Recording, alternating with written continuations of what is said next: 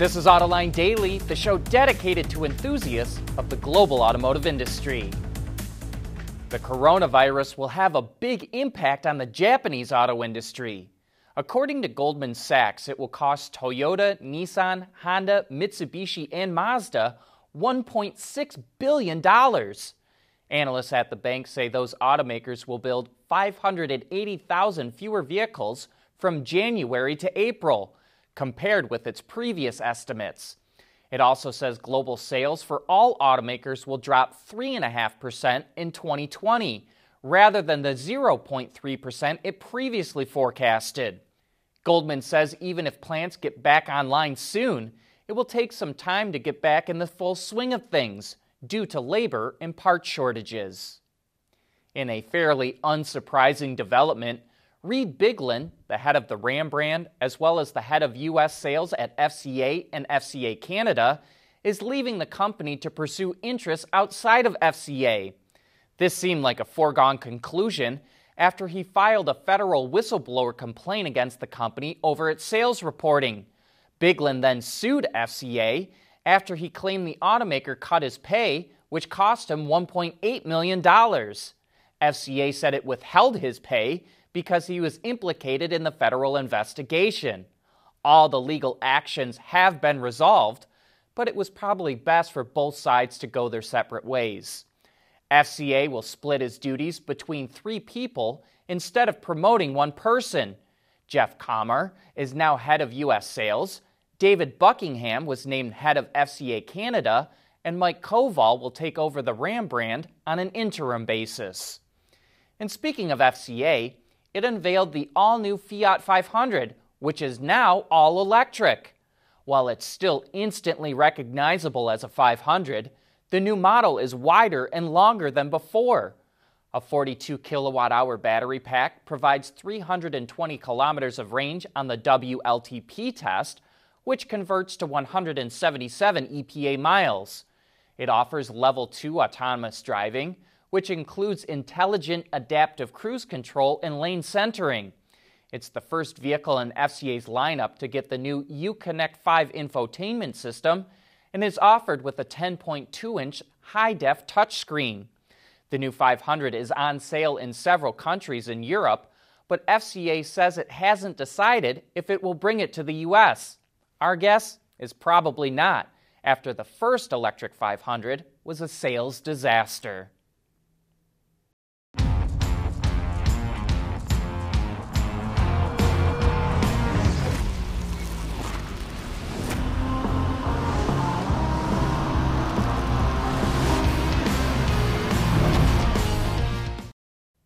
General Motors presented a comprehensive review of its electric car strategy yesterday, and it seems impressive.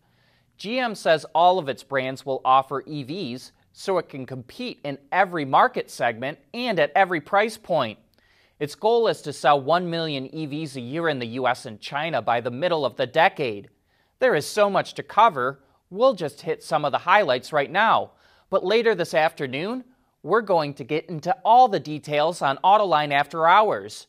Joining us for the show are Christy Schweinsberg from Ward's Intelligence and Joe White from Reuters. They were at GM's presentation, and so were John and Gary. So if you're into electric cars, you're not going to want to miss the show, which gets going live at 3 p.m. Eastern Time on our website and YouTube channel. Okay, now some of the highlights of the presentation. GM is going to make the cells, battery packs, and electric motors in-house. It will be vertically integrated with its EV effort. It's even branding its EV batteries, calling them Ultium. GM is going with pouch cells, which have a long rectangular shape.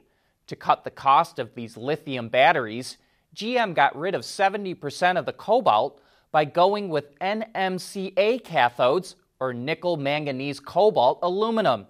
It says it can make these cells for $100 per kilowatt hour, down from about $145 for the batteries used in the Chevrolet Bolt.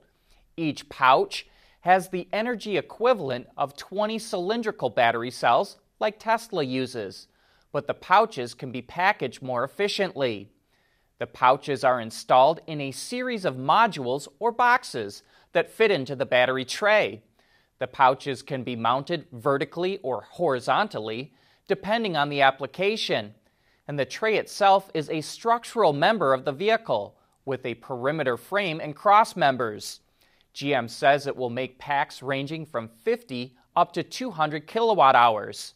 The packs will be mounted in a skateboard-like chassis that is made with various stampings, not extrusions. This will allow GM to mount any kind of body style onto it, including SUVs, sedans, pickup trucks, crossovers, and even the GM Cruise autonomous shuttle bus. This is a gutsy strategy and puts GM on par with Volkswagen as two traditional automakers who decided to make all the major EV components in-house. And don't forget, we'll get into more details on Autoline after hours. The electrification company Equipmake and additive manufacturing company Hyeta, which are both located in the UK, are creating the world's most power-dense permanent magnet electric motor. Codename Ampere, it will use 3D metal printing to make it lighter, smaller, and more thermally efficient than conventional permanent magnet motors. They're targeting peak power of 220 kilowatts at 30,000 RPM and a weight of less than 10 kilograms, or about 22 pounds. The companies are developing the motor for several industries, including automotive, aerospace, and marine, and the prototypes are expected to be up and running in about a year's time. AutoLine Daily is brought to you by Bridgestone Tires. Your journey, our passion. Genesis revealed the all-new G80 sedan. It looks lower and sleeker than before and features a unique lighting element that extends from the headlamps to behind the front fenders and is mirrored in the rear taillights. Genesis designers say this will make the car recognizable in seconds. The grille design is copied over from the new GV80 SUV, and note how the oval section at the rear has been scalloped out. The interior is minimal and less cluttered, and is highlighted by a 14.5-inch center display screen. The new G80 will have all new powertrains and driver assistance systems, which I'm sure we'll learn more about before its debut in the Korean market later this month. Today's cars are loaded with new technology, but even though they're paying for it, a number of owners turn those functions off.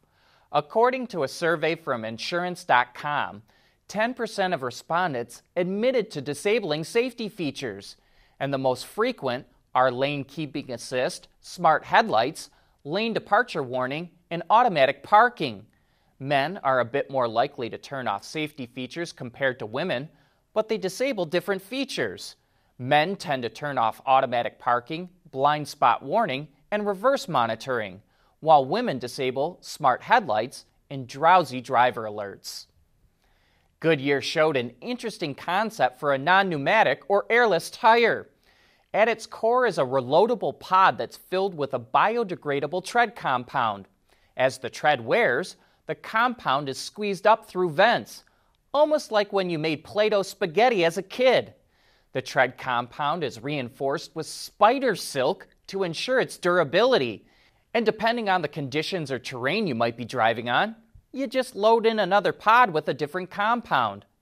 While ideas like this are far-fetched, we are seeing more interest for airless tires, especially from commercial and ride-hailing fleets, because the longer you can keep a vehicle on the road and out of the shop, the more money they can generate. But that's it for today. Thanks for watching, and please join us again tomorrow.